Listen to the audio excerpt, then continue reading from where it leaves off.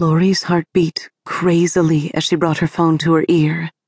She couldn't believe she was actually going to call Joe. She couldn't believe that she was going to let her boyfriend do that and let her friend experience what rightly belonged to her.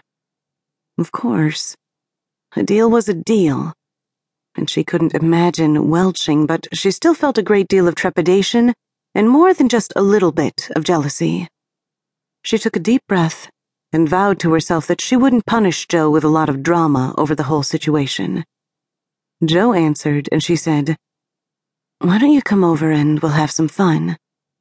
Joe groaned and said, "I was out really late last night." She made sure her voice sounded pouty. "Joe," she whined, "I need you." There was a pause on the other line, and she knew he was in. He said, "Okay, look, I need to run a quick errand to drop off a package, and then I need to take a shower, so I'll be by in an hour and a half, okay?" She smiled. "Sounds great, baby."